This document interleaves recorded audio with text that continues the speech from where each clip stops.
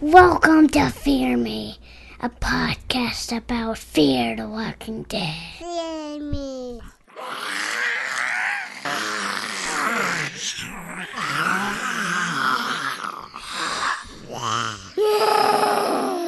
You just see me. Hi, I'm Kim. Stuart. And Scott. And thank you for joining us for another episode of Fear Me podcast. We're going to be reviewing Fear the Walking Dead's mid-season finale, Season 2, Episode 7, Shiva.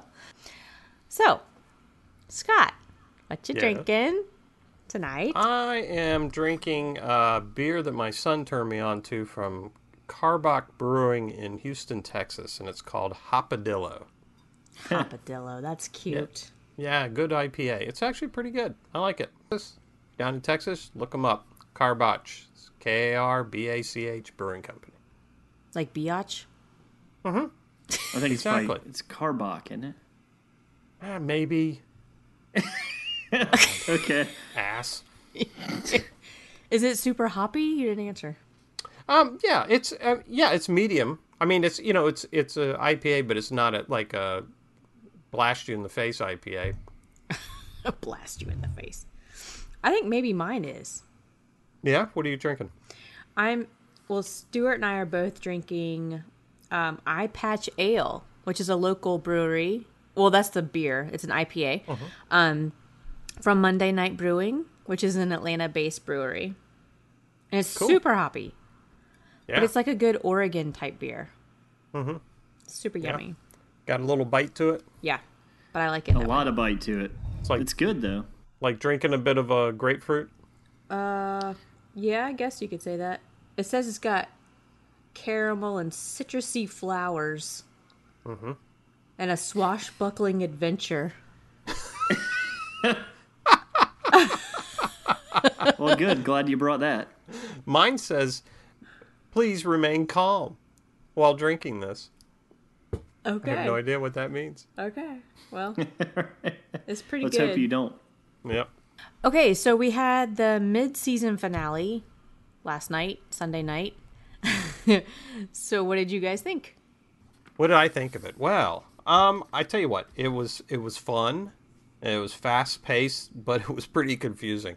I think, Kim, when I told you earlier that I thought it was kind of a really interesting episode in that I really enjoyed it while I was watching it. Mm-hmm. But when I went back and started breaking it down for our show and so forth, it really started making me scratch my head about what these characters were doing and really trying to figure out if I like this episode or not. It was fun to watch, though. I do have to admit that. I was going to say, I thought it was good. I enjoyed like the starting with Daniel's dream sequence, which was kind of, tricked you a little bit because you thought he was awake and then Ophelia's taking her face off and then he's dreaming again. And most of the whole build-up with Strand and his confrontation with Celia, the discussion with Celia and then Nick was all great. It's just the ending, I thought, killed it. It was the last 5 or 10 minutes. It was really confusing to me. I thought the rest of it was living up to what they've been doing all season, but I don't know. I wasn't really happy with how they ended it. And I don't know if that was because I was upset that they killed off Daniel, and I was just like, what the hell? Mm-hmm. Right. But I think really it just kind of, it wasn't illustrated very well, like how it all happened. It just all of a sudden was just kind of a weird blank spot. Stu, I agree with you, but I just wanted to mention, I don't know if it was even at the end that it threw me off. I think going back and looking at it, it was the last 2 episodes in general. Kind of threw me off from some of the stuff that was going on over the season. So, I know what you're saying. Like what from I know we don't want to go too much into this episode yet, but like what from the last episode did you think was kind of... This whole thing with Daniel going cuckoo, and Chris for that matter, seemed to happen way too fast. And it didn't seem to be something that was building up over the season. It just seems like they threw that into the last 2 episodes to really get some cliffhangers in there. Well, I think the Chris thing had been building for a little while. I didn't see it. The Daniel thing, it seemed like they were totally hamstringing his character in the past 2 episodes.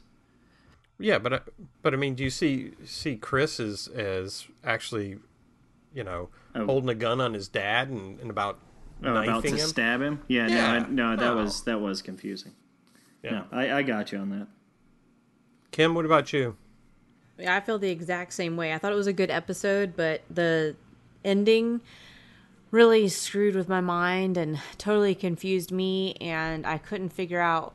I couldn't even figure out, like, what was going on, like, who was where, and everybody was all split up, and then Nick decides not going with his family, and I was like, why? And Chris all of a sudden holds a gun on his dad, like, what? How did that happen? And, like, it was just all over the place, and then Daniel just totally went cuckoo for Cocoa Puffs, and I wrote that too.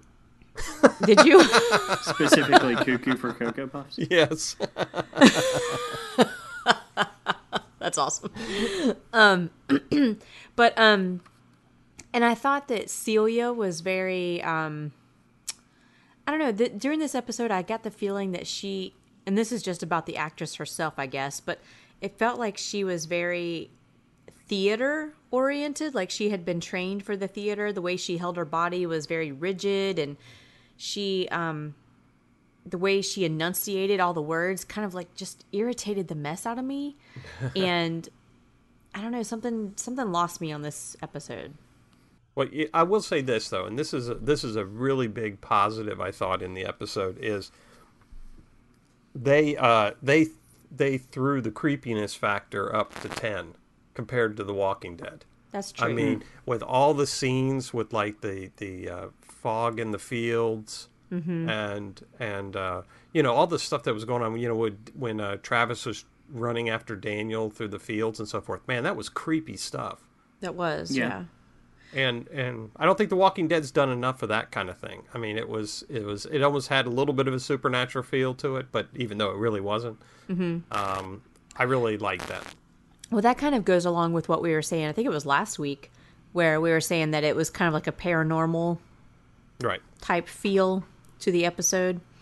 But I think along with that, there felt like there was some very huge stretches of the imagination for this episode. Oh, yeah.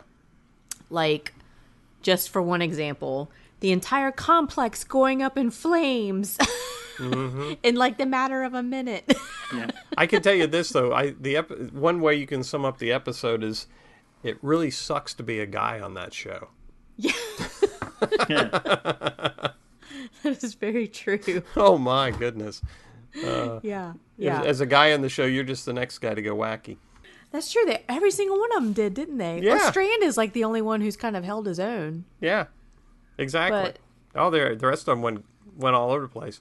Well, I mean, except for Travis, but we still don't know what the fuck Travis is about anyway. I mean, that character is just not doing anything as far as I'm concerned. I know. He's like a bump on a log. I don't know what his motivation is for anything. I mean, he certainly isn't a family man. Yeah. So we opened up with Celia just being like crazy and lighting into Strand. So what did you think about that? It was expected. Mm-hmm.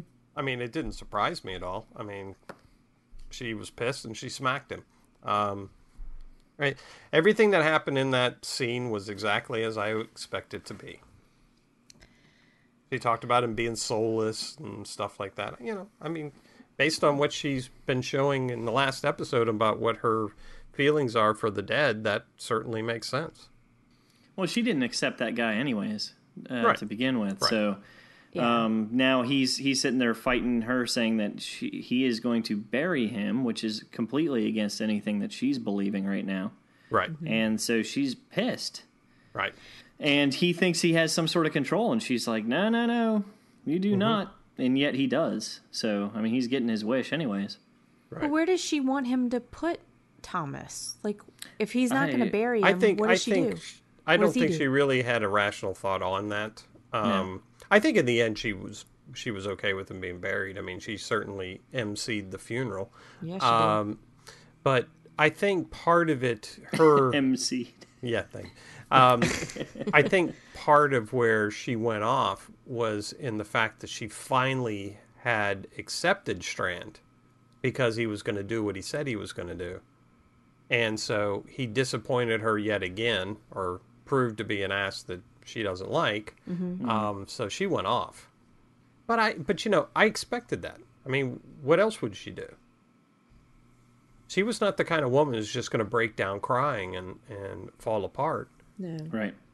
Nah, she came out with fury and smacked Strand around a little bit, and then told everybody, "Get the hell out." She is definitely a force to be reckoned with.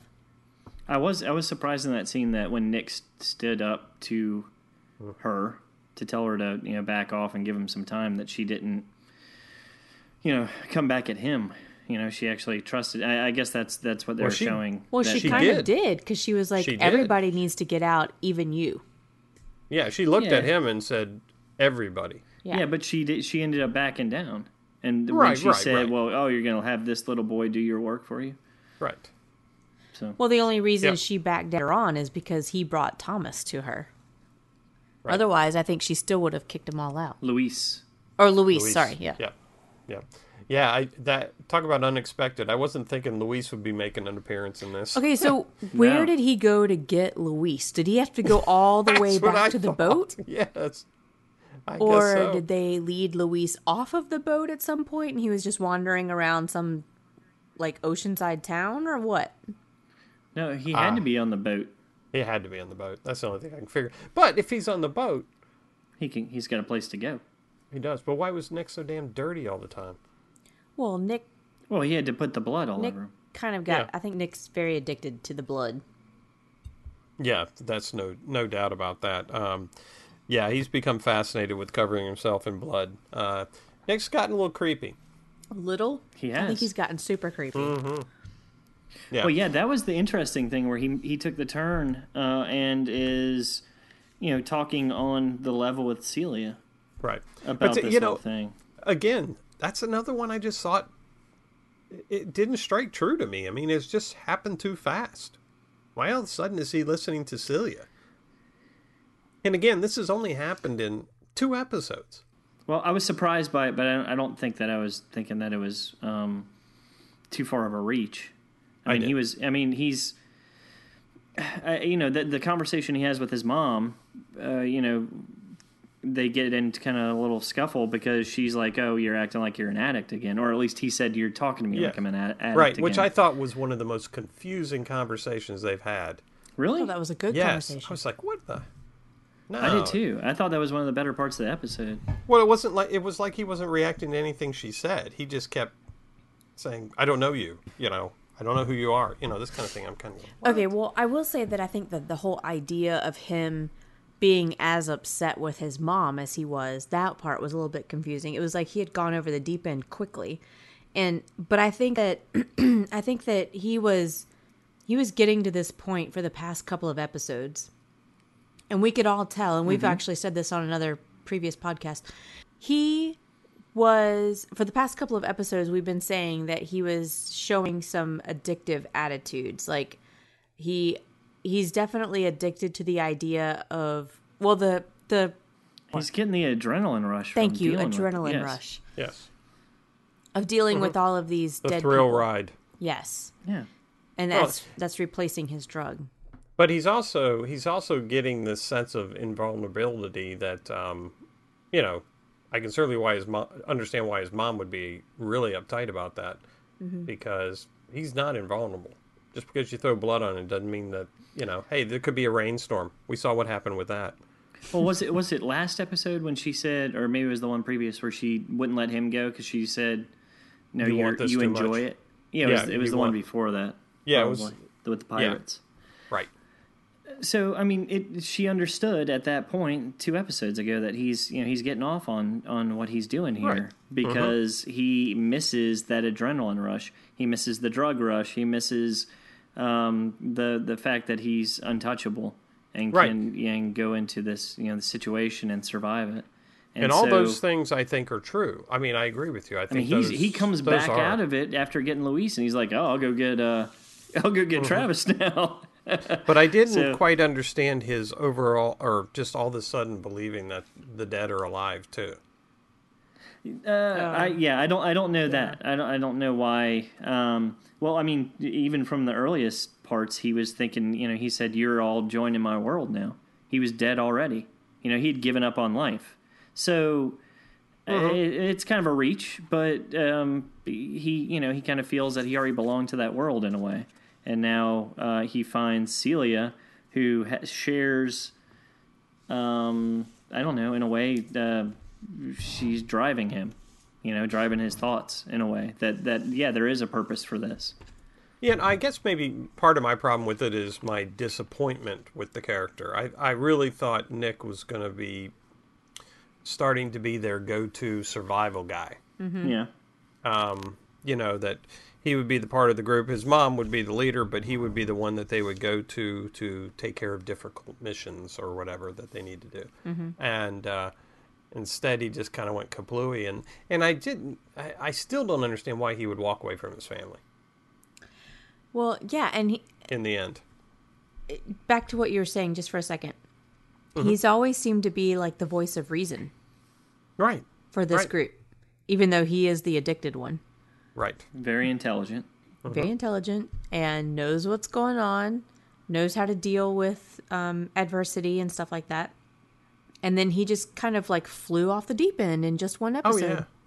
Well, I think I even said several shows ago or whatever that I really was hoping they would not go back to his addiction issues because I really liked the way the character was going. Mm-hmm. That he was becoming the reasonable one to deal with what's going on. Mm. And then, and I would have said the same thing about Daniel. I all of a sudden, man, those two characters in that respect are out of the picture. Mm-hmm. Yeah. They've gone completely off the reservation. Yeah, but going back to him bailing on his family at the end, that one was a total mystery to me too. Mm-hmm. I don't understand what drove him over the edge so far. I mean, I know he's upset about Celia and he's asking like what happened to her and who's responsible for the fire and all that stuff. Right, and could Maddie not make up something about Celia or say something like we have no idea where she is, which is true, or something.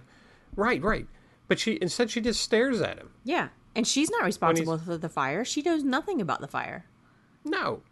She has no idea where Celia is. She has no idea where Daniel is. Mm-hmm. They just jumped in the back of Strand's truck and got the hell out of there. Mm-hmm. So, I thought that a couple of times with Maddie's character over the last couple of episodes where it's like she just won't talk to people. Yeah. I mean, when she was in a couple episodes ago or maybe even it was last episode when Chris killed the pirate guy. What was his name? Reed. Blackbeard. Yeah. And they were, and then he was trying to plead with her to understand him. She still didn't say anything. Mm-hmm. I mean, she put her arm around him, but she still didn't say anything. Say something like, I understand, I know, nothing. Mm-hmm. There was nothing coming out of her like that. And she did that in this episode, too, where she would, people would ask her things, and she would just give them a stern look or something. And I'm like, open your damn mouth. Scary people don't have to say how scary they are, Scott. Oh, my God. That's true. That's very true. But, yeah, I like her character. I do. I like her, the toughness and so forth like that. But there was some things that happened in this episode with her that just left me kind of like, what the hell? Like the fact that she was more concerned about Strand's situation than what the hell happened to Travis and Chris. She's been doing that for a while, though, now. I think, well, I think she's just, she's reading some viewer input on that one. She ain't tying her wagon to Travis. Yeah. She knows he's gone soon. Giving up on that horse. So you're saying the actors made some creative choices? Yeah. I think Strand's going to be on the series a little bit longer. I'm hooking my wagon with him. So this I'm getting in his truck. Says, Travis, I love you. Can that be more like, Strand, I really like you a lot? We're friends now. Well, I mean, that kind of goes back to what I was saying a couple episodes too back about how that actress is just so. No, you're absolutely right, Kim. Yeah. She's just so black and white. Yeah. She has no emotion at all, and she doesn't play it into the character at all. Right. It works well when you're tough. It's kind of like the Clint Eastwood thing. Yeah. But, yeah, and thinking of it, I was trying to think back of where I've seen her before. The only time, I know she was on Sons of Anarchy, but the only time I remember seeing her was on House of Cards. And even on that, she was very stern, tough. Mm-hmm. Like a lobbyist or something like that. Yeah. She doesn't have a soft side. No. And even when she was trying to show concern in this one, and at the very end when she sees Nick walking through the mist, and she's like, Nick? Like, she just can't do it. She can't show emotion at all. Oh, even worse was when she was trying to talk to Strand while he was digging the hole. Yes. About, how is there any way I can help you? I wish I could do something. That was and all weird. It was very claymation. I mean, yeah. And then she just like walked away. Yeah. It was like, well, he but he dissed her pretty bad. That's kind of why she walked away. Remember, he said, "Don't confuse us with big words like friends." Right. And incidentally, that was like my favorite scene of the entire episode. Really? Yes, I loved that scene. But I think it was all because of what Strand said. Mm-hmm. It was all one-sided. I think it was a really good exchange between the two of them. And it showed their vulnerability, and it finally showed that they were friends and they were trying to express that to each other. But they're both such cut and dry characters that's the only way that they know how. They can't be all lovey-dovey. Mm-hmm. But it was just a very sweet exchange, I thought. No, it was. I agree with you totally, and I like the dimensions that Strand is taking on. Mm-hmm. He's becoming a lot more three-dimensional. And thank God for Strand. Yeah, he kind of carries the entire show. At least the last couple of episodes. I mean, yeah, other characters have been doing a great job. Still waiting for Ophelia to show some relevance. I think she will. She's got the opportunity now. Yeah, and Travis is just, good. Is Travis like the mechanic, really bright guy, or is he the confused, not sure if he's really should be father figure guy, or is he, pick one, pick something. I think he just did. Yeah. Confused father guy. Confused father guy. Okay. Who's trying to protect his son. Yeah, but even that was kind of like, really? You're just going to dump the whole rest of the family and the group and all and walk off with him? Your wackadoodle son had took a knife at you? Chris is on a rampage. Now that... All right, so I guess let's delve into Travis and Chris. Yes, let's. A little bit. Because, let me tell you, young man... He went way overboard, way too fast, in my opinion. I agree. I think there was not enough building up for that. They pushed his character too fast. Well, they spend a lot of time. They spend a lot of time on the character, trying to make him feel relevant in the situation, and get past his anger towards his father and so forth. Through most of the first half of the season, and then all of a sudden, in the last 2 or 3 episodes, which would be in the last 2 or 3 days, right? Right. All of a sudden, he's gone completely bananas, and now he's a rampaging killer. Mm-hmm. That I don't see the natural progression from when he mercy kills a guy on a plane to all of a sudden taking a gun to his dad. Yeah. Especially just on that side thing that we were talking about last time when the showrunner came out and said, "Oh, yeah, Chris, he wasn't trying to kill anybody. Like, what the hell was that?" Right. So anyway, yeah, I mean, even with the actual writing, without the outside influences of morons saying shit, his character was not developed in that way at all. No. I mean, No. the weird thing was last week he didn't kill somebody. To save, Right. he didn't kill the zombie to save Maddie, Right. and now he's wielding a knife at his dad Right. without a thought. Mm-hmm. Yeah, it was very odd, and him running off was not that weird, No. but him holding a little kid hostage so that another guy does not. That did not make any sense. No, that was weird. That was very ridiculous. Yeah, and for him to be like, look at me, or what did he say? I'm no good. I'm no good. Right. Like, okay, so I can see where he's coming from with that. Like, he thinks that his family doesn't trust him and that they think that he's going off the deep end and whatever. But to live up to that, like, why don't you try to change their point of view instead of feeding into their point of view? Right.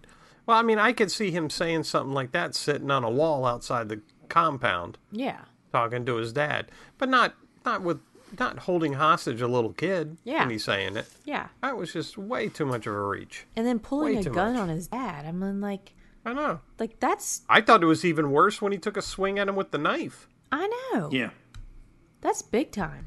I don't get it. He was holding a kid hostage, which is bad, but in an effort to keep his dad from finding where he is.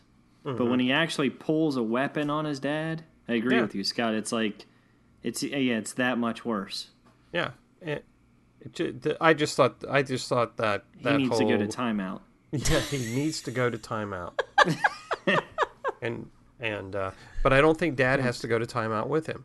No, I'm going to talk to my kids about pulling knives on me again tomorrow. Oh, well, you put him in timeout when that happens, right? Okay, I will. Yeah. Anyway, of the relationships that made sense, that was the second to bottom one that made sense to me. Yeah, I agree. But I think I'm kind of happy that Travis decided to go off with Chris. The fact that he's... You know, it's funny. I am too. I mean, and not even the fact that... I think Nick was too. It's not even the fact that I don't really like the character of Travis at this moment.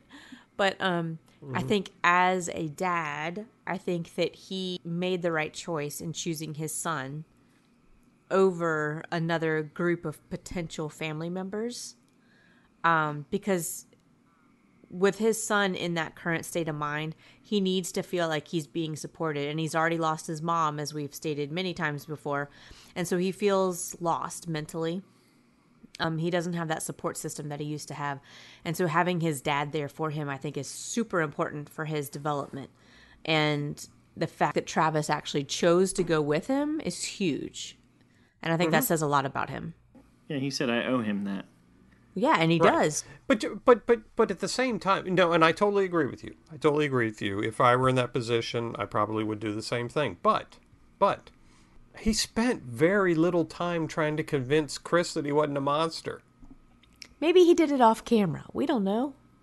Well, I mean, there was some. I mean, they were off talking to each other at points. I mean, right. I don't think that he didn't try to help the kid out, especially with all the shit that's going on around them. Mm-hmm. Oh, well, he obviously thinks he didn't try to help. Yeah, he's just batshit crazy. Yep. Somehow. Yeah, it's been written into his DNA. Yeah.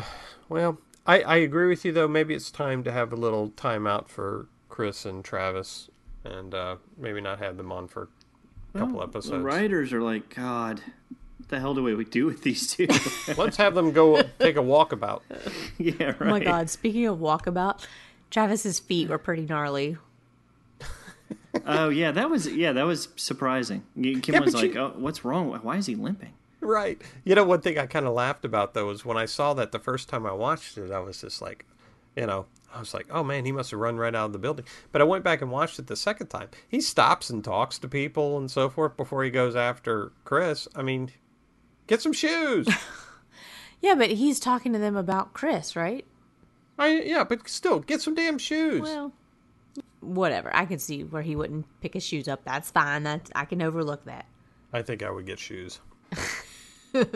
He had shoes on, didn't he? Didn't he have boots on? He had nothing. He had socks. Because it was in the middle of the night. Remember, everybody was in bed Oh. when this happened. He was asleep in bed. But And he jumps I out of thought bed when he hears the immediately he gunshot. ran out into the field after Chris, but he didn't. Right. Yeah, I mean, he stopped and talked to people. But still, he's on a mission, so whatever. He even said to someone, "Nice shoes," didn't he? Yeah. Get some damn shoes.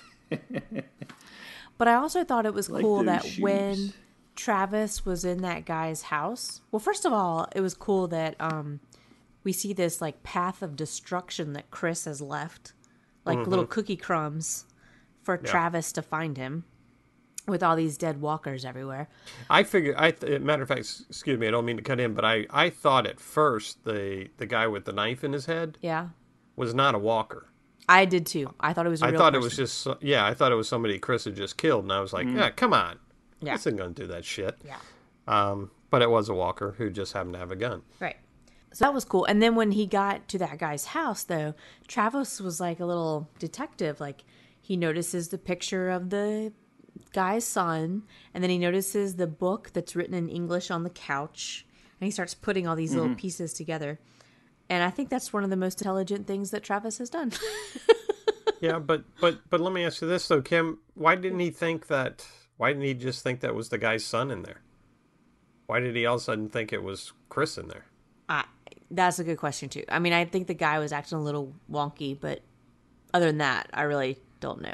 I mean, I see movement under the door. I know the guy's got a son. I think he's hiding the son in there. I'm getting the hell out.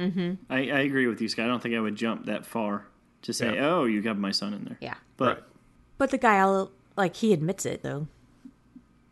Yeah, no doubt. I mean, once he made a commitment towards it, the guy gave it up. Right. And what a nice guy too. Yeah. What a bad position to be in. Horrible. So what about Daniel? Daniel starts the entire episode off being a little wackadoodle. But I think that even his character just kind of like goes over the edge super quick. yeah, but did we mention the fact that Scott called that the kid that was being choked that Daniel is envisioning from his past was him? Oh, yeah. And that was the start of the episode. That's a very good point, Stuart, and I want everybody to realize that I was correct on that. Did we got to put a point on the board for Scott? Yes, let's write that up on the God. board. All right, Ooh, good call, gold Scott. star. Thank you. No gold stars. Sorry, just a point. No smiley faces. Just a point. You suck. All right. But yeah, so Daniel goes deep into crazydom. Yes, way too deep. Yeah, we should pit him and Chris against each other. I'm telling you, crazy off. Without a doubt. I mean, he's like a dance-off. But I mean, again, Daniel going cuckoos like that was over like a 2 or 3 day time period. Yeah, that was, yep. I mean, because am I right? I mean, we're talking about only a short period of time here, right? When Daniel hears the voice in the boat, and then all of a sudden he's running after his wife, and I'm kind of going, what the fuck? Well, I could kind of see it a little bit more just because he's been through so much shit that maybe there's some cues that are hitting a nerve, and that brings stuff, like the emotional stuff back for him. Though, it's like hearing the voices and stuff. I didn't know if it was somehow because he's, in Mexico and, all this other stuff that's, even though he's from El Salvador. Right. But I don't know. I didn't know if there were some cultural cues that were, setting things off for him. But I guess I could kind of believe it a little bit more with him. But man, he went super crazy fast. And I thought Celia were going to have a huge run-in, which they did somewhat. Yeah, but it was an interesting run-in because I couldn't quite figure out what the dynamic there was. But when Daniel's tied up, and Celia's talking to him about the food and so forth, and she's talking about, we'll help you, we have a place here for you, and so forth like that. Where the hell did that come from? Oh, like when she's... What do you mean? Well, that she's trying to befriend Daniel or whatever. Oh, she's trying to convince him that he can stay with no problem after she's tied his ass up? Right. Yeah. Oh, she had to tie him up for his own good, is what she was trying to tell him. No doubt. But I mean, the fact that she was almost like But do you think she inviting meant him to stay. as a walker? Oh, as a walker? Nah, I don't think so.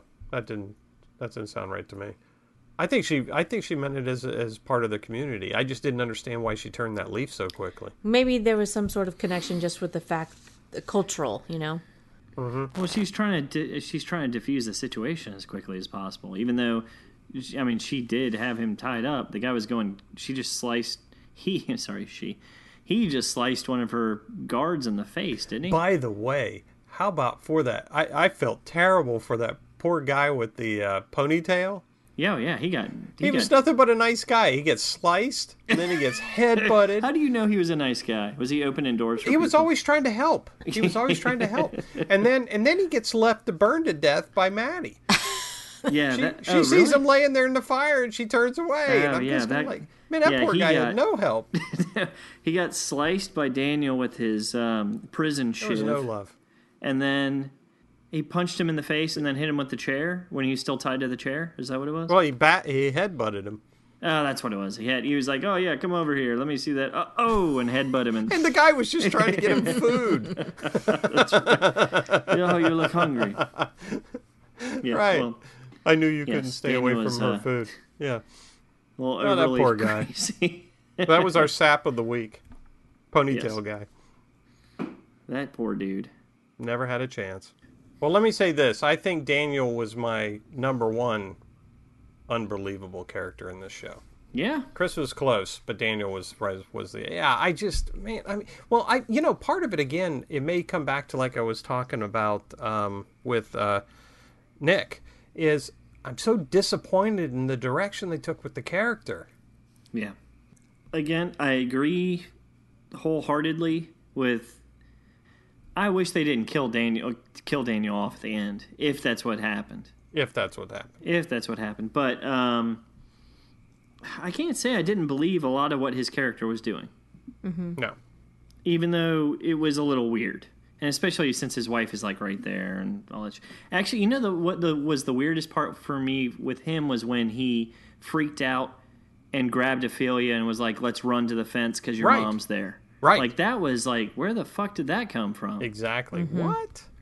I think out of all the scenes, other than the ending, that was where I was just like completely confused as to why is he freaking out this much, because they didn't even give like a hint as a clue to what he had seen. Mm-hmm. Yeah.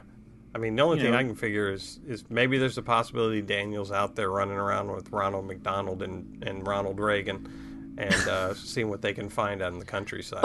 Oh, no, I tweeted out that he's actually probably on the boat right now with Alex playing cards. Oh, my God. And Ronald Reagan. Yeah, and Ronald Reagan. Oh, my God. And Ronald McDonald. Mm-hmm. Mm-hmm. Well, I felt like Daniel was kind of struggling between... I mean, obviously, he was struggling between reality and what was plaguing him, his demons that were coming up against him. But it seemed like he was super desperate to get people to listen to him, like Strand and Ophelia. But there were a lot of things that I just didn't understand about what he was trying to tell them, like don't put Thomas in the ground and things like that. Like, I don't understand. Yeah. Like, was there some sort of cultural thing there, or was it?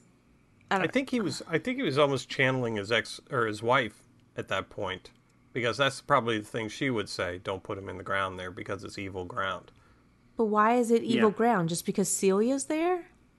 Well, because Celia's keeping the dead people alive, in essence. Makes her evil, so it's evil ground. Okay. Let the dead rest. I just didn't understand. No, I mean, the whole thing wasn't real clear, okay? I think we know that, which is okay. It doesn't have to be totally clear to be compelling and to be within a character, but I think the extremeness of it all is what threw me off. Yeah. And the fact that, I really like the idea of this guy being kind of,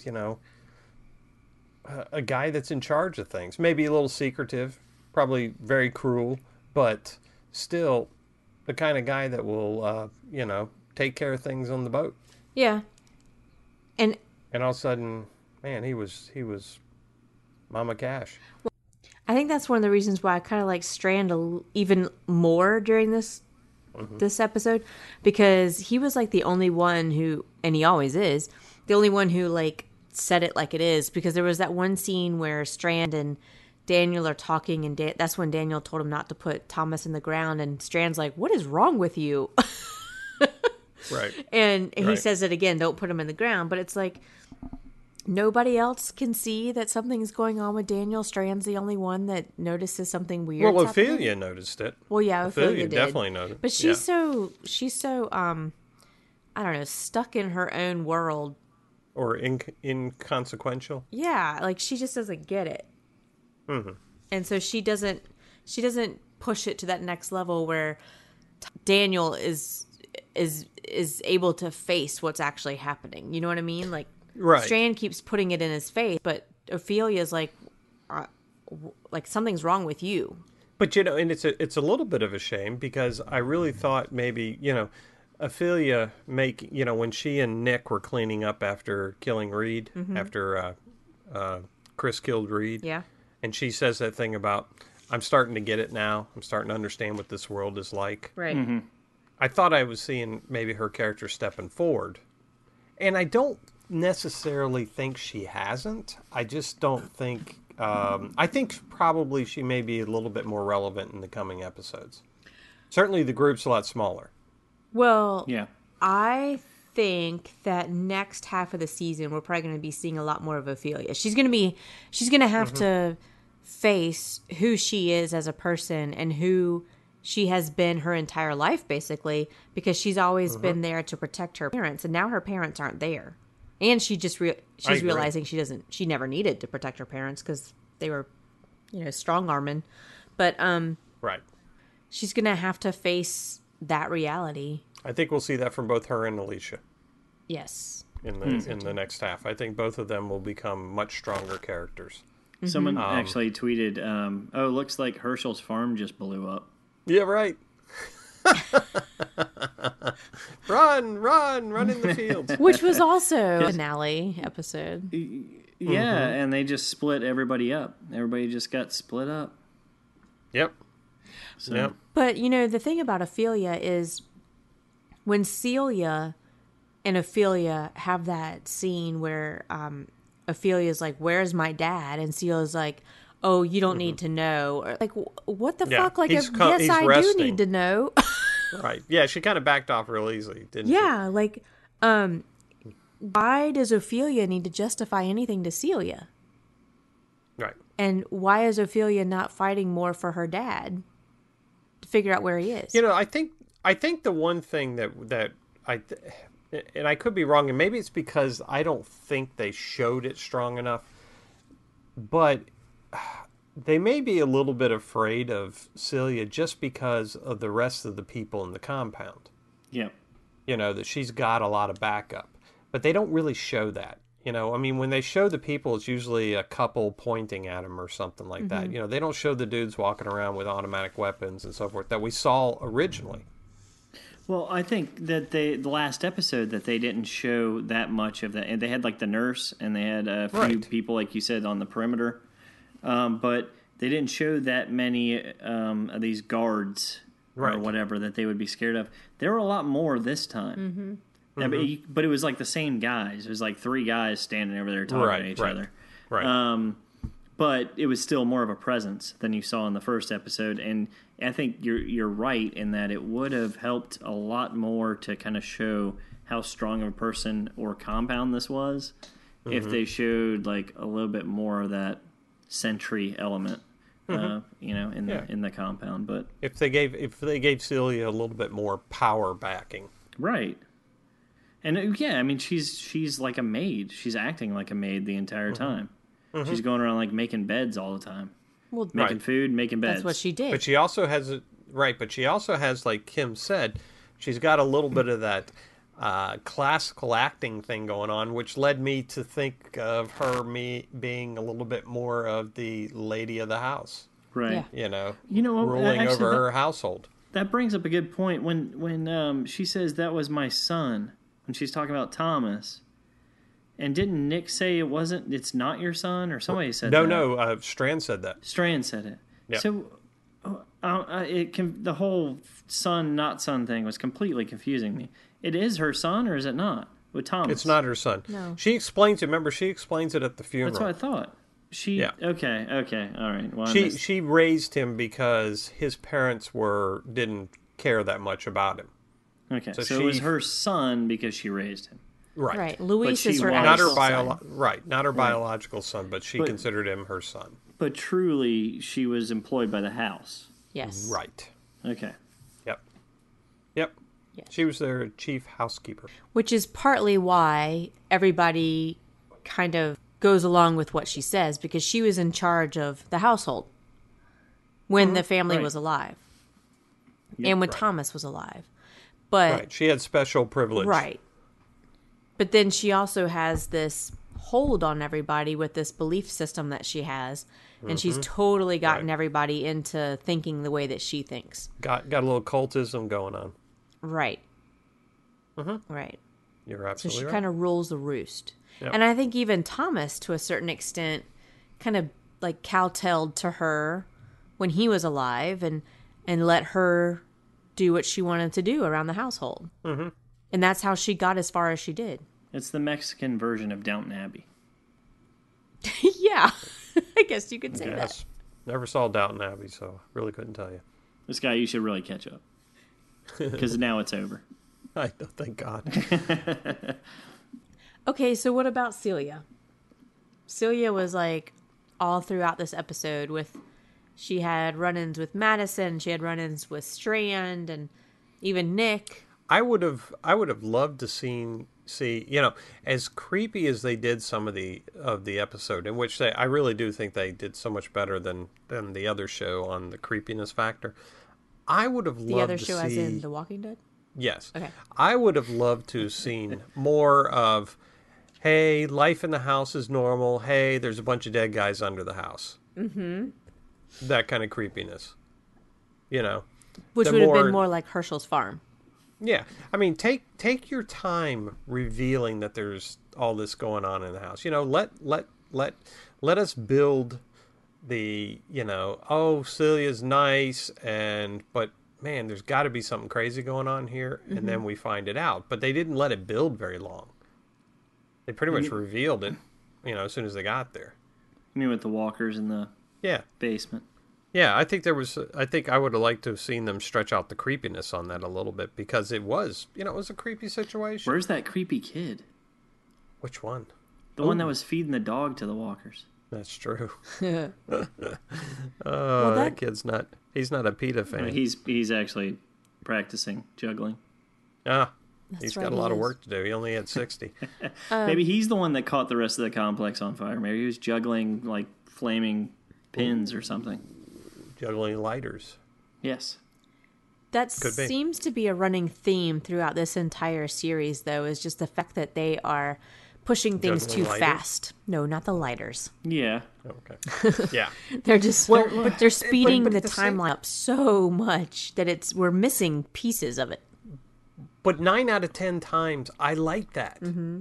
That's what I've loved about this second season, is because they are keeping it fast paced and they are Yeah. moving through things.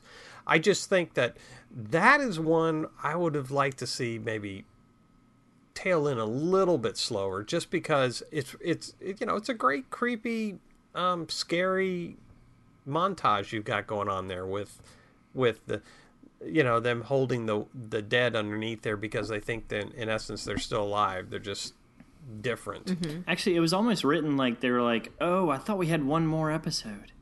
Right. Like they're like, "Oh shit, we got to get all this in right now." Let's just go ahead and do it. All right, because there was a lot of things that they didn't elaborate on. Because I'm not faulting them for the pace of this series. No, I think we've all enjoyed the hell out of the fact that this season has run through these situations relatively quickly, instead of making them linger for half a season like The Walking Dead does. I think, though, in this one, I would have kind of liked to put the brakes on a little bit. Yeah. So, what'd you think about when Maddie walked out of the cell? Well, Yeah, I loved it. that was a pretty cool scene. I think even that one went a little too fast, though. But I mean, it was really cool to see. You could see the range of emotion go over Celia's face, where she was like, oh yeah, I'm in charge, and then oh shit, where are you going? Oh fuck, oh I am screwed, and then she's like, okay, I can deal with this, I'm good. I thought the best look was when Maddie's talking to her upstairs, and Maddie's like, well, I really want to learn, I really want to understand, and then and Celia's like, well, come with me. And then they show Maddie looking at her, and you can see on Maddie's face, she's like, oh, I set you up. Yeah, but, okay, this was another sore spot for me. Because in my mind, I'm thinking Celia trusted Madison way too fast. Like, they're arguing, like a split second later, or earlier, sorry. They're arguing about Nicholas and the fact that she's got her claws in him, and then all of a sudden, Madison's like, oh, I want to learn about that. And she's like, oh, okay, well, let me take you to my super secret lair where I'll open all these dead people. And not only that, but I'm going to open the gate and let you into it. What the hell? Well, it wasn't even that. Like, when she opened the gate, I was like, what the hell is she doing? Well, I think she had a certain arrogance about the dead that they wouldn't bother Like she was her. Untouchable? Yeah. And that she understood them, so they understood her. So that gave her kind of the ability. A little unbelievable if she's lasted this long. Mm-hmm. Right. Well, I mean, it's, to be going in and like Kim saying, there's no way she had that trust with Maddie already. Well, let me to turn her back on her. I mean, it was like, right. When she was opening up, I thought she was like saying, okay, Maddie, go on in there. But then she walked in. Right. And let Maddie control I disagree situation. with you. I disagree with you in one respect. I think Celia really wanted Maddie to believe her.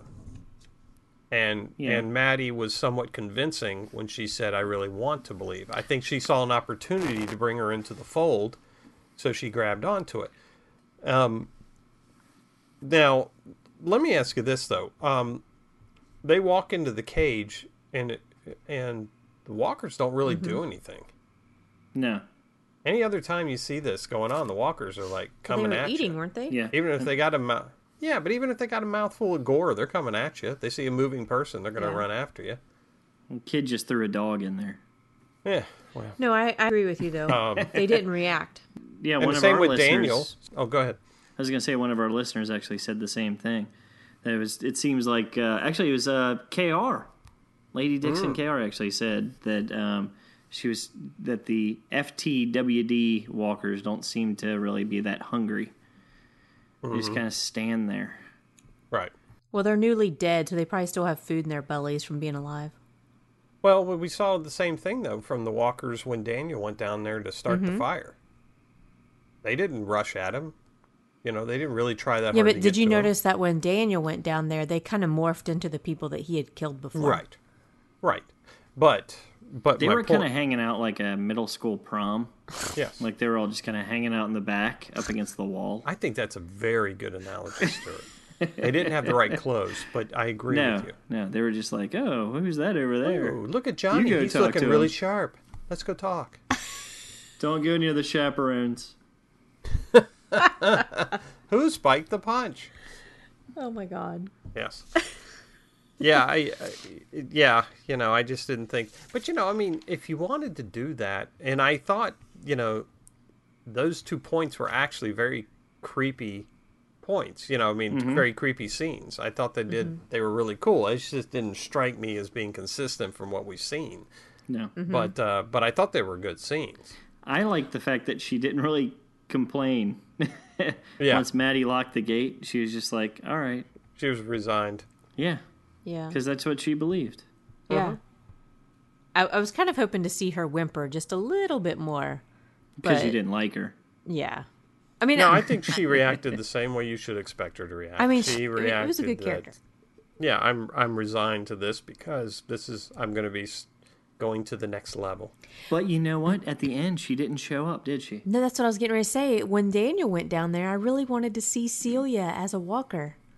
Right, and that's one thing I was trying to figure out. Was that the same walkers? Was that the same seller and all? Because Yeah, she disappeared. I don't know. See, that's the other thing too. One thing I thought of when Maddie locked her in there is I was thinking, well, maybe Celia knows another way out. You know, Oh no. that gate may not be the only way that you can That's a get in good and point. out of there. That's a good point. Well, I didn't think about that. That is a good point. We didn't actually see her die, so maybe No. she'll come back again. No, We didn't see her, and we didn't see Daniel die. We Right. didn't see either of them die. because I was looking real carefully when I watched it the second time to see in the crowd if she was in there, or to see if there was like some gore on the floor that would have been her. But there was nothing to indicate that anything had happened to her. Floor gore. Floor gore. Okay, Nibble on my shoe. So that's the point where I have like my biggest beef is that at the end here, Daniel goes in there, he's pouring gas on the ground, and then all of a sudden they zoom out. He lights it, obviously, Right. catches fire. They zoom out, and the entire complex is on fire. He only had a small thing of gas. Like, how the fuck did he catch the entire thing on fire? Stu, I think they were trying to imply something by the barrels there, because I think there was a scene where they show But it's wine. over. That's what I thought, but there was something about one of the barrels that they were showing that were over his wife's shoulder or whatever when she was looking at him, that had some like a hazard signal sign on it or something. Really? Yeah. Yeah, I thought that's what I saw. I just saw like a big D, I think. I thought I saw some other I mean, symbol it on definitely looked like a distillery or something, but it was, yeah. Well, that shit'll go up. Well, that shit'll go up. The wine, not. No. But the distillery, possibly. Depending on what the hell they're making. It spread way too fast. I mean, it even got the prayer tree, so that's like outside the building. So I don't understand how that happened so fast. It was just way too quick, and then all of a sudden it was like, oh, episode over. Well, then they led Strand outside the gates, but then all of a sudden Strand shows up with a truck He went back in. inside. Yeah, how did that happen? Well, he squeezed back in through the gate. I don't know. He went for the truck. It was just a bunch of like really weird, kind of unbelievable There was a stuff lot that going happened. on. I mean, Yeah. I wasn't as bothered by the compound blowing up like it did, because a little bit of me, I couldn't quite place how long it had been Yeah. since the fire started. It wasn't very long for when Nick at all. saw it. I don't know. I don't know, because the next thing you see is Nick coming over the hill and seeing it, but it didn't give us any real time relevance as to how long it had been All burning. right, well, that's true. That's true. Okay. That's a good point. And it also doesn't show us how long Strand was outside the wall, or I agree with you. It did seem a little strange that he was able to get to the truck all of a sudden when I thought the wall kept people out. I don't Right. know. It'd been like a year. Yeah. Well, so where did all the walkers come from? Oh, they were working the fields, baby. Oh, yeah, that was the weird thing. It was like, okay, you see like walkers because you're seeing silhouettes, really. But then you're seeing like some bad guys coming too at the same time, weren't you? Yeah. Yeah. Yeah. And then they were like walkers because you could see them limping. And then there's bad guys because they're running. Right. They were coming from either side. They were Right. they were converging on them, and they drove through the walkers to get out of there. Okay. Yeah, Because yeah. you got to see Nick walking with the walkers. But I Yes. mean, according to what we know, the only group of walkers that are there inside the compound are the ones that are in that cage. the so burning, are- As far the burning as ones. we know. Well, how Yes. big is this compound? That's what I want to know. I don't Like know. the guy that the house that Chris wound up in, was that inside the walls? No, I don't think Are we so. led to I think believe that that? was well outside. Because that would yeah, be I think that was. huge. I think that was well outside there. Okay. I think it was in the countryside. Okay. Well, that makes it a little bit better then. And the other thing too is I'm not totally sure if there's like walls all around this compound, because we saw a lot of vineyard Yeah. ground and so forth without walls around it. Right. Well, yeah, that's like the plantation area outside the walls, probably. Right, and that may be where Strand was when he got the truck and so forth. Yep. I don't know.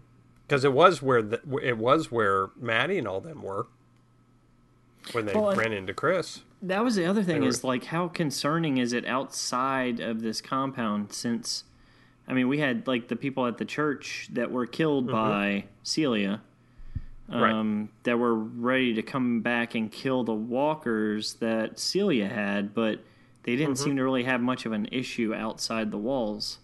So, I mean, maybe there's a random walkers around. Well, I think I don't know. Well, I mean, there obviously may be. there's one because there's the guy with the knife in his head that Travis finds. But Yeah, and I think, but if you remember the last episode, she, I guess it was Celia, talked about the fact that they were hunting them down in the countryside. Yeah, the villagers, that they were treating them as monsters and killing them.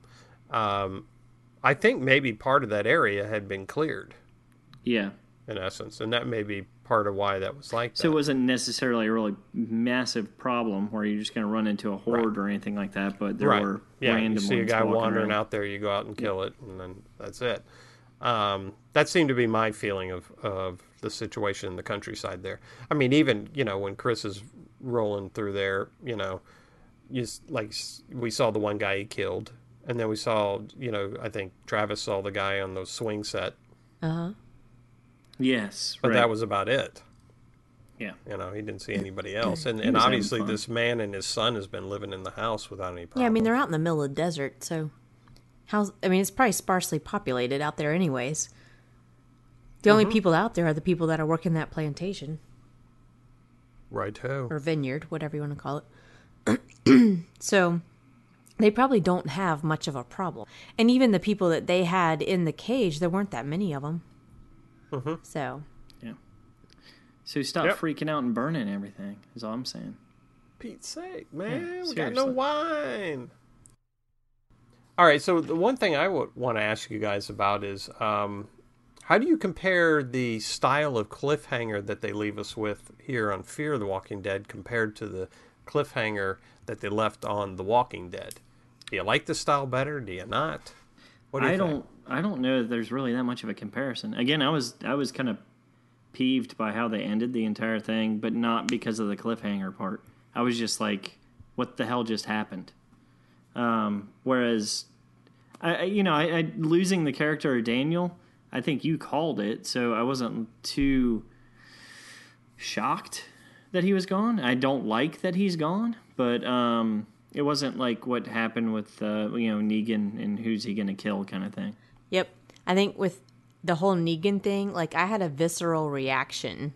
I was like, my palms were sweaty. I was anticipating what was going to happen. And I was like pretty much in panic mode. With this one, I'm like, meh. Like, a cliffhanger is a hanger. And I think that's a style that just about every show uses, and it's expected on a finale, on a mid-season or a season finale. So you expect there to be something that's left unsaid at the end of the show. This one was just a typical cliffhanger for me. Like, it's pretty much like any other season of The Walking Dead, I guess you could say. I mean, you could take it back to season, let's see, what season was that? Season 2 with Herschel's Farm when it went up. It felt a lot like that cliffhanger where we didn't know if Andrea was alive yet because she had gotten left behind at the farm, and we didn't know about Michonne yet. That doesn't happen until the next season. But, there's a lot we don't know during that episode. And the same thing is happening with this. In both episodes, they're all split up. They're all like one-on-one. And they don't know what's happened to each other. It was the same exact feel. And so it's like, okay. Yeah, but I have to say this one fell a little flat to me. I agree. I got a completely different take on it from you guys, to tell you the truth. Okay. I mean, that's rare. Yeah. Shock. Go ahead. I want to hear your talking positive. about. No, I mean, for me, that when you ended The Walking Dead with who did Negan kill, that's the whole conversation about the show. That's it. Mm-hmm. I mean, you've got who did Negan kill? That's it. This ended with several cliffhangers going on. This ended for me with more things to discuss, more things to speculate on. I personally, I liked the softer cliffhanger here. I personally, I like to have a little bit more stuff to speculate on. I don't want to be just like, oh, it's just, who is this? And then we come back and we find out he kills somebody that we thought was kind of lame, and then we're like, oh, okay, well, that was it. All right. Right. You know. Or he actually was pulling a Gallagher and just like beat the hell out of a watermelon. Exactly. Yeah. I see what you're saying, and I actually agree with you. I think I'm just coming at it from the emotional response to what happened with Negan. Like, I have never had that sort of reaction to a TV show before, and probably never will again. And that was probably one of the best shows ever. Keep in mind, too, you're comparing a season finale compared to a mid-season finale. Well, right. And of a season show. But my point is that they're leaving more avenues open for the second part of this season, whereas everything in The Walking Dead is focused on what happened in that last scene. Yeah. Yeah, and that's a good point, too. But it's hard to remember that since we're going into a summer break. And normally that's a end-of-season type of break instead of a mid-season. So it makes sense that they're doing it this way. And I do like that, well, I was going to say, I do like the fact that we don't know whether Daniel is dead or not. But, of course, on The Talking Dead, Galen Hurd had to ruin it all by saying that the producers are going into this thinking he's not dead. So, like, we don't... I guess we could assume that he's not dead. Left it open. Didn't they say they... She said they left it open. They left it open. But I didn't, that's, shit. Point is, they shouldn't have said anything. Right. But secondly, I mean... I like that we don't really know what's going on with Daniel at this point. Right. And then we still have the whole Chris and Nick thing, like those, and even Travis, like they're all crazy now, and we don't know what direction they're going to go in. So that's kind of exciting. As much as this episode confused us on these characters, I still anticipate that I'll be excited to see the second half of this start up, because we have several different avenues to look at here. Yeah. I agree with that. It's just not all funneled into one particular item. And now I can, I told you I was frustrated with the Walking Dead one because it was all focused on that one thing. I still would rather have some other compelling things maybe happening on the outside. But with the Fear of the Walking Dead, we still got maybe Alex out there. We still got, that's true. We still got, what's his name? Loverboy. Connor and Jake. Or Jack. Jack. We still got pirates, possibly. We don't know if they were the only pirates. Tobias. There's all kinds. Tobias, no. But I think we've got a lot of compelling issues still in play. Whereas in The Walking Dead, everything's kind of like congealed on Negan. So again, I enjoy this more myself. We don't have a comic book to fall back on with this one. No, so it's easier for them to kind of like go off in these several different directions and us not know what's going to happen. They don't have to follow the comics. I know, but there's no compelling reason to follow the comics at this point. I agree with you, but they are to a certain extent. Except for the character of Negan, which is pretty much a compelling reason for them to follow. Well, they better follow him to a certain extent. At least at the beginning. And then they can kind of diverge. But still, the point remains that they do not have a comic book to fall back on for Fear of the Walking Dead. Excuse me. Still recovering from a cold. So, it's easier for them to kind of go off on these little tangents and these little sideline stories, Word up, sister. Which I think is great. I think it's great. Mm-hmm. I'm fine with that. Yeah, I think that offers us a lot more fun. I also think we need to probably go to break. Yes. We've had a good bit of time here.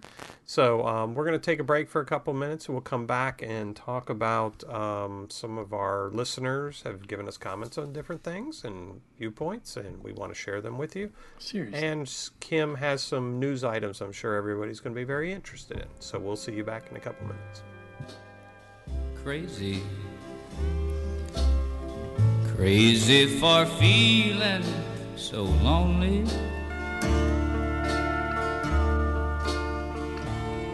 I'm crazy, crazy for feeling so blue.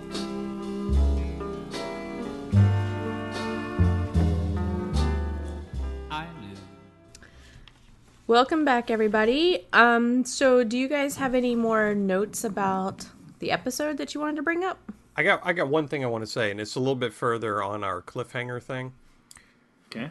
The one thing I hope that does not happen is I do not hope we start getting a bunch of separate episodes about our different splinter groups on Fear of the Walking Dead. Like I think I would shoot myself over a whole Travis and Chris episode. That would be the end of me. They're probably going to do that though.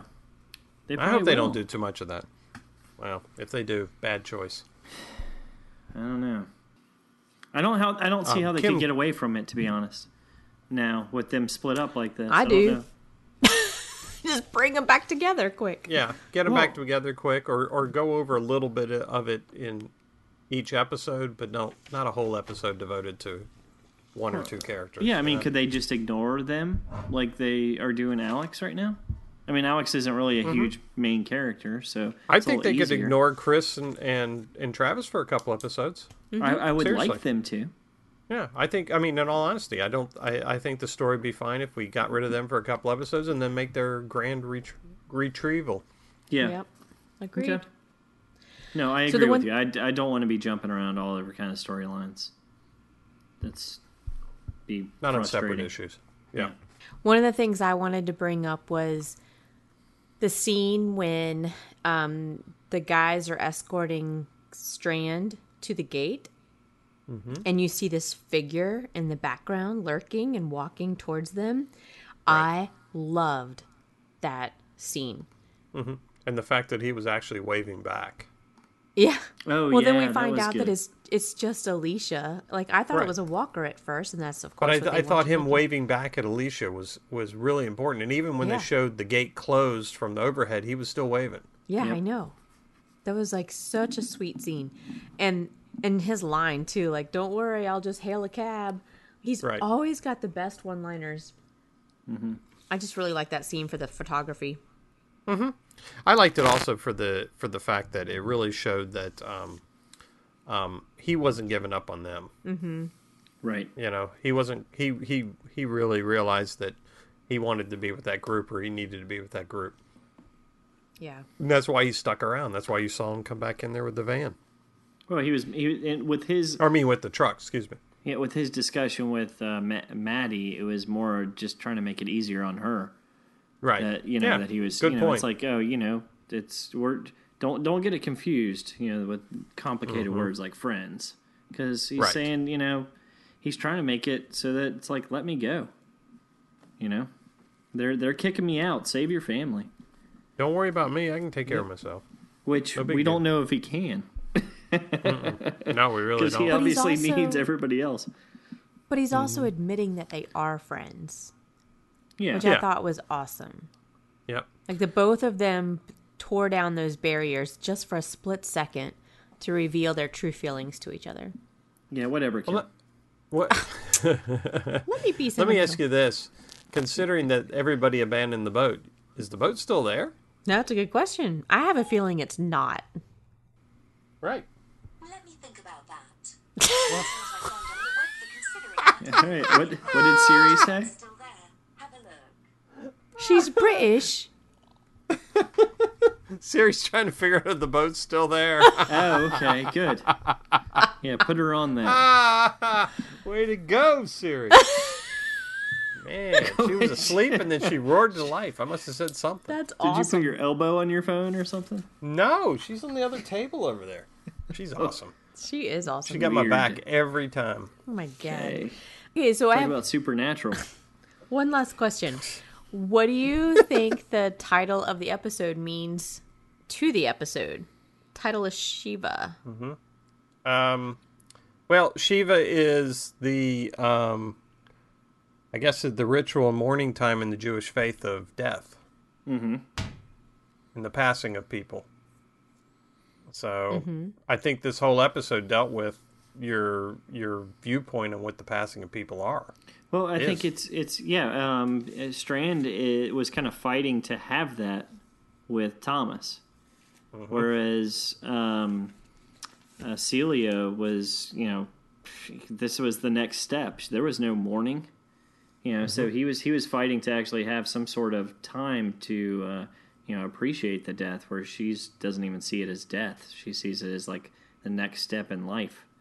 Yeah, I mean, she considers it passing on to something else. So, in essence, it's all how death is a passing in different ways. My confusion is I don't know if there's any Jewish characters on here.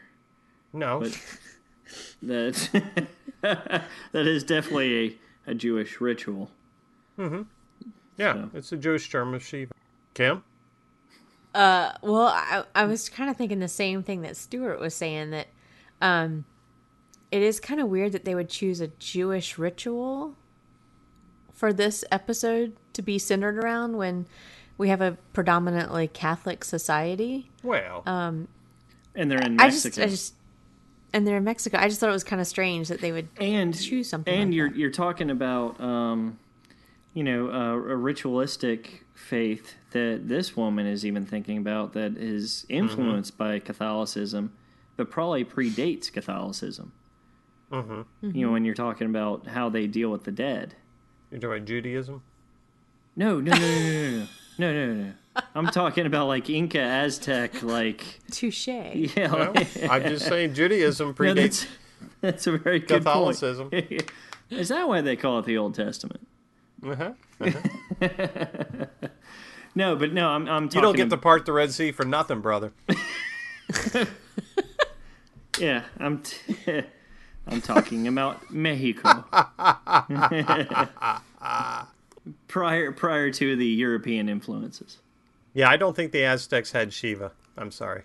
No, they did not. No, but they definitely had appreciation of the dead, which Yes, I think a lot of that is in Mexico is actually carried on, even with the influences of Catholicism. So, sure. Well, we did get quite a bit of listener feedback, both about this episode and about some previous episodes. So, Stuart, did you want to start us out with some Twitter feeds? Yeah, we had Lady Dixon KR, who has given us some feedback before, said, anyone find it weird that they didn't attack Celia, when they being the infected that were housed in Celia's locker there? They didn't attack Celia or even look up at her. Also, I didn't see when Daniel went in there, so maybe they did eat her. I don't know. The walkers don't seem hungry in FTWD, which I think is the thing I was sharing earlier. Yeah. At WeHeartTWD said, so did you watch The Talking Dead? Gail Ann Hurt said Daniel's not dead and we'll see him again. Peace out, Chris. He was annoying. Yes. That's awesome. I liked from Hercules Handy. Don't worry, Daniel slid under the dumpster. Oh, very true.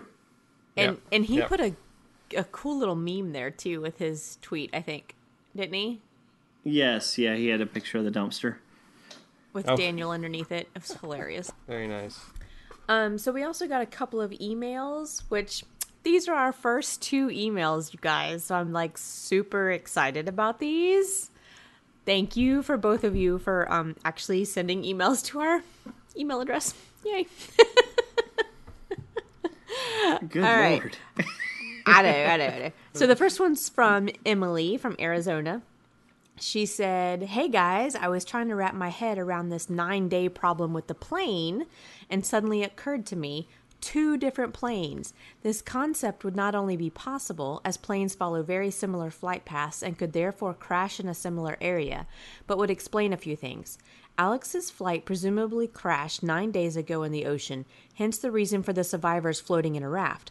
However, wreckage was found on the land. Why? Maybe Alex spotted a second plane go down from the raft and headed towards it. If the man with that hideous spinal injury was in a second plane crash, he may have only been there a matter of hours before being found. I know it's a stretch, but it works. Also, I was thinking about whether Chris legitimately shot Reed because he was turning or out of cold blood. My thought is that if it was in cold blood, Reed would have survived that wound. It only grazed his face, and though he would have been alive when everyone entered the room to investigate. My theory is that Reed died and then Chris shot him trying to prevent the turn. Thanks. Emily from Arizona. So, Well, what do you think about the two planes? That's feasible, I think. They made it seem like it was just one, though. yeah, I'm pretty sure it was just one plane. But, I mean, it kind of makes sense that we had such a huge portion of this plane crash on the island. So the plane broke up. The tail section fell into the ocean, and the front part went onto the island. Yeah. We had a conversation back and forth today, but I was like, why were there so many walkers on the island and they were in one piece, which I think we've mentioned before on the podcast. Yeah. They Right. didn't just like explode or disintegrate or like fall apart on impact. Yeah, we would have expected to be a lot more brutal looking walkers on the beach, and I do think that should have been, but I still think it was just one plane. Yeah. Yeah, I think it was more just not thinking through that more. Yeah. Stretch of the imagination. And that's right into the second point. Since we saw Reed turn later, I would say Reed had to have been alive when Chris shot him, right?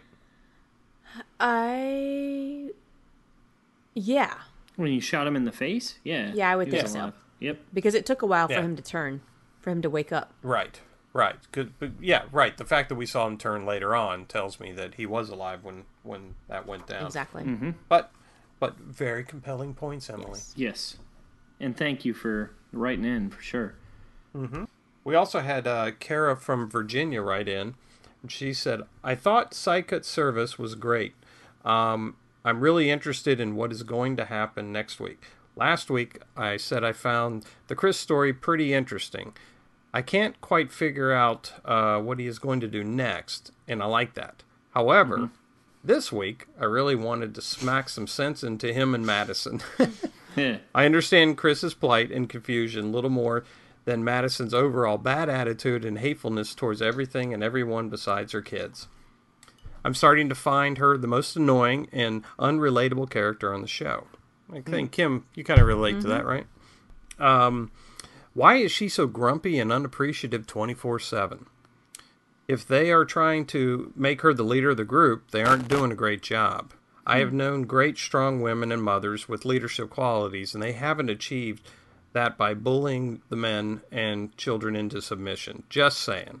I haven't seen Kim Dickens in anything other than Sons of Anarchy, so I don't know if it is her as an actress or the writing room is just missing the mark on the character. That's kind of like what you've been saying, Kim. I actually felt a little bad for Travis, the way he was treated, or way she treated him in their argument over Chris. I agree that they are also missing a romantic couple chemistry.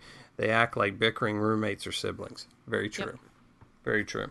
Or even, even distant cousins sometimes. Distant cousins. I mean, geez, it's like they don't even know each other sometimes. Yeah. Kara also goes on to say, also the whole Celia Seller of the Walkers mimicking Herschel Barn of the Walkers thing, I don't think it is necessarily fear copying The Walking Dead or a lack of creativity on their part. I imagine if the zombie apocalypse happened in real life, there would be people all over the world who kept and used walkers for one thing or another. There would also be a percentage of people who will believe they aren't dead, just sick, or can be used as weapons, like the governor, for example. So that doesn't really bother me or surprise me. Yeah, No. I think that's a good point. I could see that happening. Yeah. As far as death predictions, next episode, I think it might be Chris or Daniel. This is pertaining to the episode we just saw. Right. I do think Celia will probably die too. I imagine our group will need to head back to the boat soon, as I am sure Connor and or Jack and maybe Alex are in hot pursuit right now to exact revenge. I hope so. Take care and love the podcast. Kara. Yay. Well, she hit the nail on the head for sure, didn't she? Yeah, Yep. a couple of points. I mean, Good predictions. Yep. You got it, Kara. Like what you're writing. Yeah, I'm hoping that we see Alex in the second half of the season again. Mm-hmm. But We will. yeah. I'm totally confident we will. Well, We've shit, not didn't they seen the just end of kill those off characters. like a third of the cast? so Alex is hopefully. So there's some waiting. openings, folks. Yeah, that's Yeah. right. Apply now. We have a stateroom just for you on the boat. Some room on the ice for some new players. Welcome to Fantasy Island. At Sid Ballot said some good points on the podcast. My problem is that the show lacks pace. Not our show. This is the Fear the Walking Dead show. I hope. Right. I hope he's saying that. And an alt story timeline to push the narrative. I think that'll come with time. I don't know that they've, there's still a lot of development I think that they have to go through on this show before they get to that point. But no, I think it's a good point. Yeah, I mean, I totally agree. I mean, there's still a lot out there, and I think it's part of why I'm still enjoying the show is that there's a lot out there that could still happen. Yeah. And a lot of narrative to be found. And we'll just have to see what happens next, right, Kim? That's right. And we had one review on iTunes, and I'll let Scott read it, but this one makes me extremely happy. And so, Scott, I think it would be appropriate for you to read it. Really? Yeah. Okay. This is from James Sweeney. I once left a pretty judgmental review and 1-star review. I was wrong. The podcast is fun and professional. They do great Fear the Walking Dead review. That's funny and a great cast.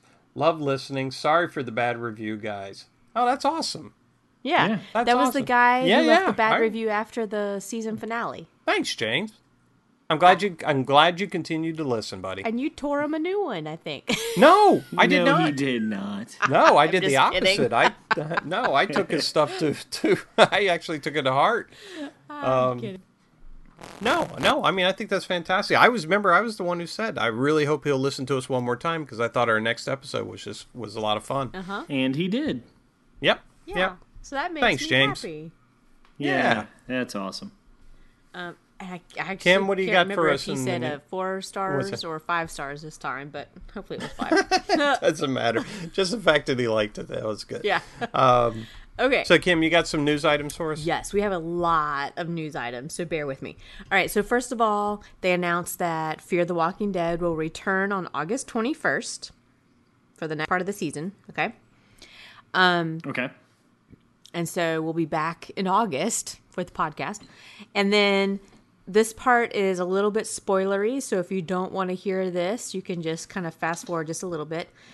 But in an interview... Earmuffs. Yeah, put your You got earmuffs time. on. In an interview with Entertainment Weekly, Dave Erickson did his weekly interview with them, and he said that we won't see any more of Daniel this season, but he may return in season 3. So Are you serious? They actually said that? he actually said that. That's That what is I'm telling very you. They're telling us way too much stuff. Jackass.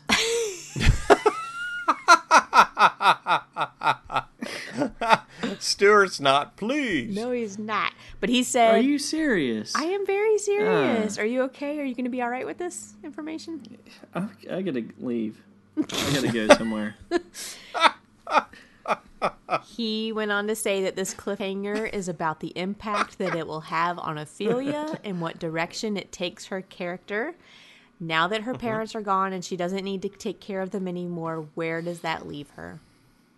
Yeah, Scott, you called that. Yeah. Well, we all talked about it. I mean, we said we think Ophelia's going to have a lot bigger part in the second half of the season. Yep. I think it's great. Yeah, it's kind of like parents I on love vacation. any time What one of these happens? characters... Yeah, I like any time on this show when one of the characters who we think really isn't very relevant gets relevance. I think it only makes the show that much better. Agreed.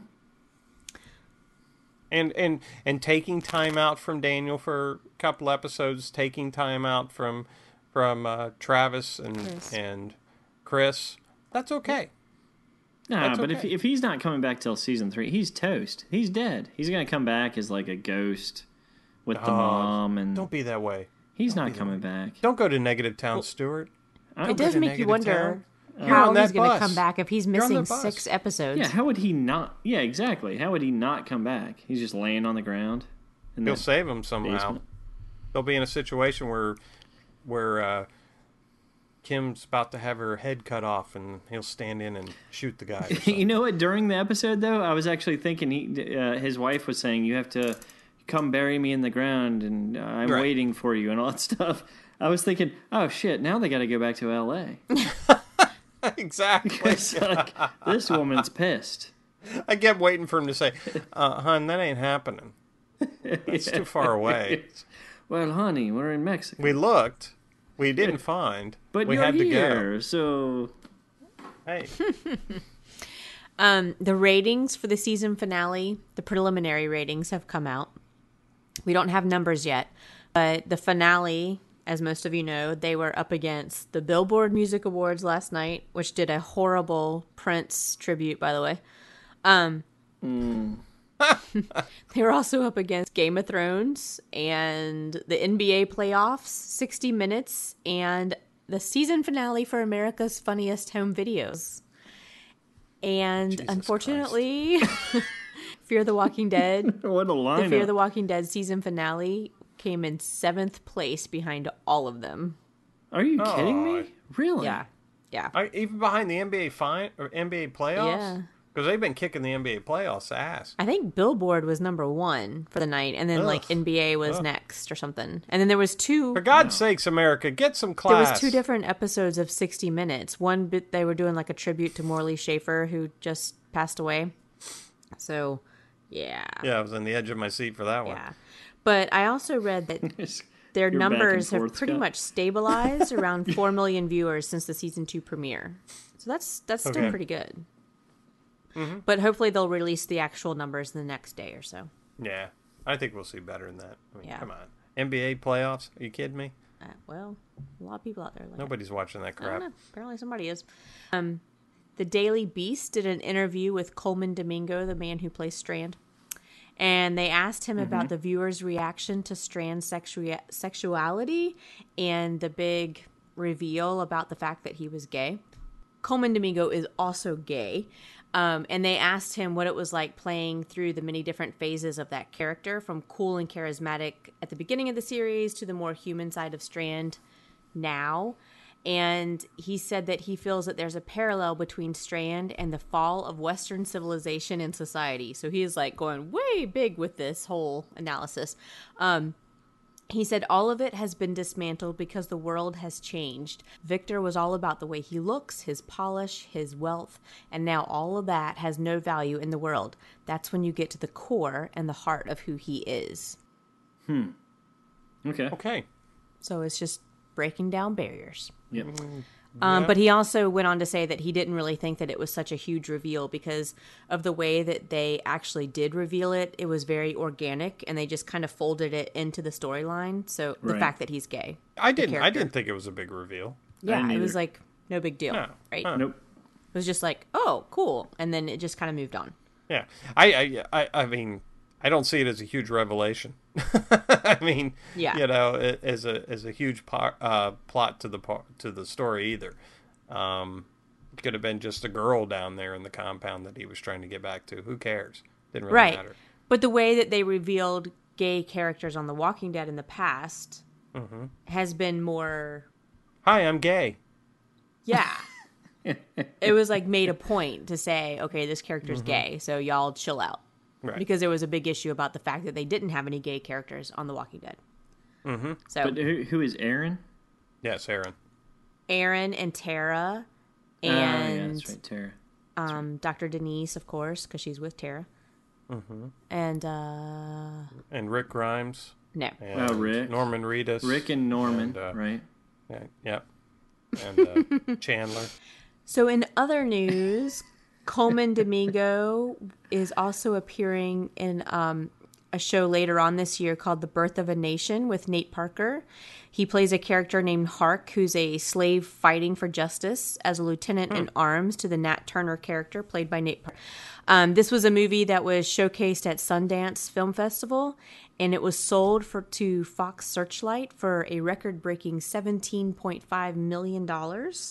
Holy cow. And it is a pre-Civil War story that tells the true story of Nat Turner, a slave and preacher turned rebel leader who had a violent uprising that left 60 white slave-owning men and women and children dead. I thought you were going to say he was going to narrate it with that voice. Yeah. No, he is a character in it. He's actually one of the prominent characters. Story. So Robert Kirkman's Outcast, they've released the very first episode online. So that's crazy cool. And I've already posted it on our Facebook page, so you can go ahead and watch it. But the show officially debuts on Cinemax on Friday, June 13th at 10 p.m. So it hasn't even been released yet, but they've already put the first episode out on Nice. online. Yeah. Build up an audience early. Exactly. I haven't watched it yet, so I need to do that this week. Okay. And then our last bit of news is that our friends over at the Walking Dead cast, Jason and Karen, and I guess you could say Melissa Hutchison and Duncan too, they just got nominated for the 2016 Academy of Podcasters Awards for the TV and film category. And the award ceremony takes place at the annual Podcast Movement Conference, and they will have speakers like Mark Maron of WTF, and Sarah Koenig of Serial, Alex Bloomberg of Startup, and a lot of other people. So I think the way that works is people can go online and vote for their podcast to get the award. So if you've ever listened to the Walking Dead cast, which you should have because they're pretty much they started it all with Walking Dead podcast. Yeah, I mean they're the basis that everybody should be working from. They are almost really as good as us. Almost. Jason and Karen are our friends, and they're pretty awesome. So if you've ever listened to their podcast and you like what they're doing over there, go and vote for them at the Academy of Podcasters Awards. So very cool. Yeah, give them a vote, guys. They really do a great job. Yes, they do. And they're good friends of ours. So, is that your last news item? Okay, so there's actually one last thing to talk about, and that's the fact that Preacher debuted right after this mid-season finale.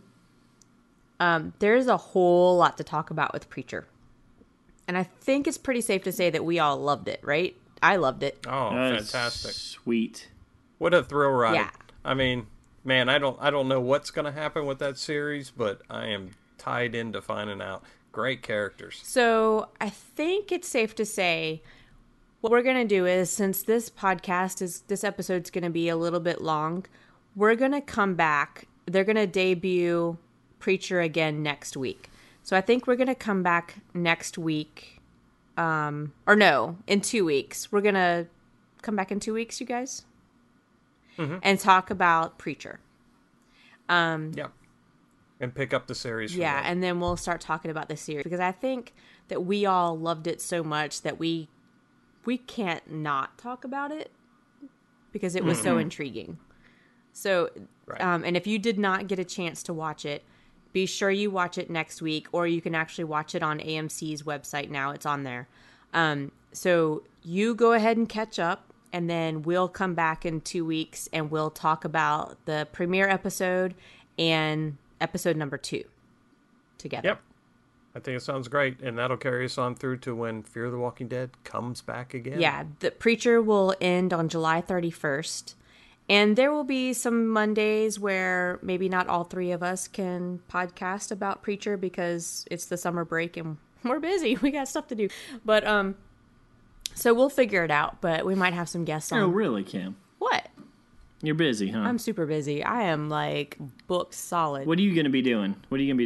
I'm going on a research trip to Alabama and I'm going camping. Nice. You still trying to figure out where Alabama is? That's the research. You're funny. Haha. Yeah.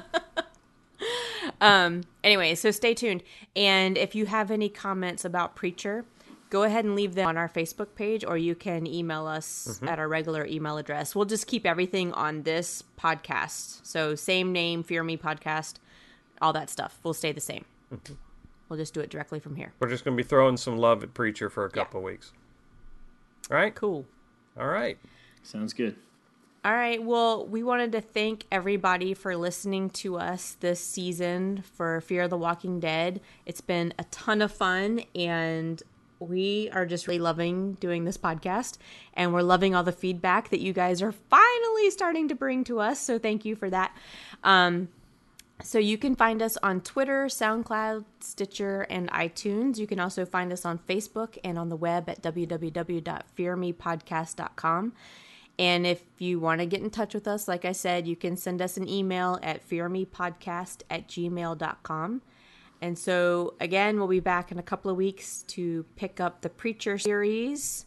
And in the meantime, just let us know if you have anything else to talk about, or if you want us to review some other shows or another movie or something like that.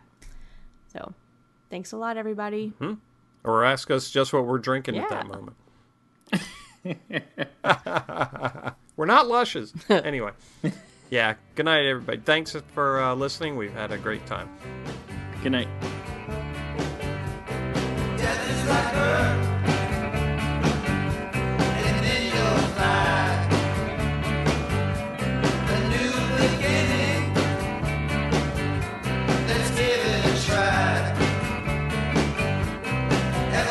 Children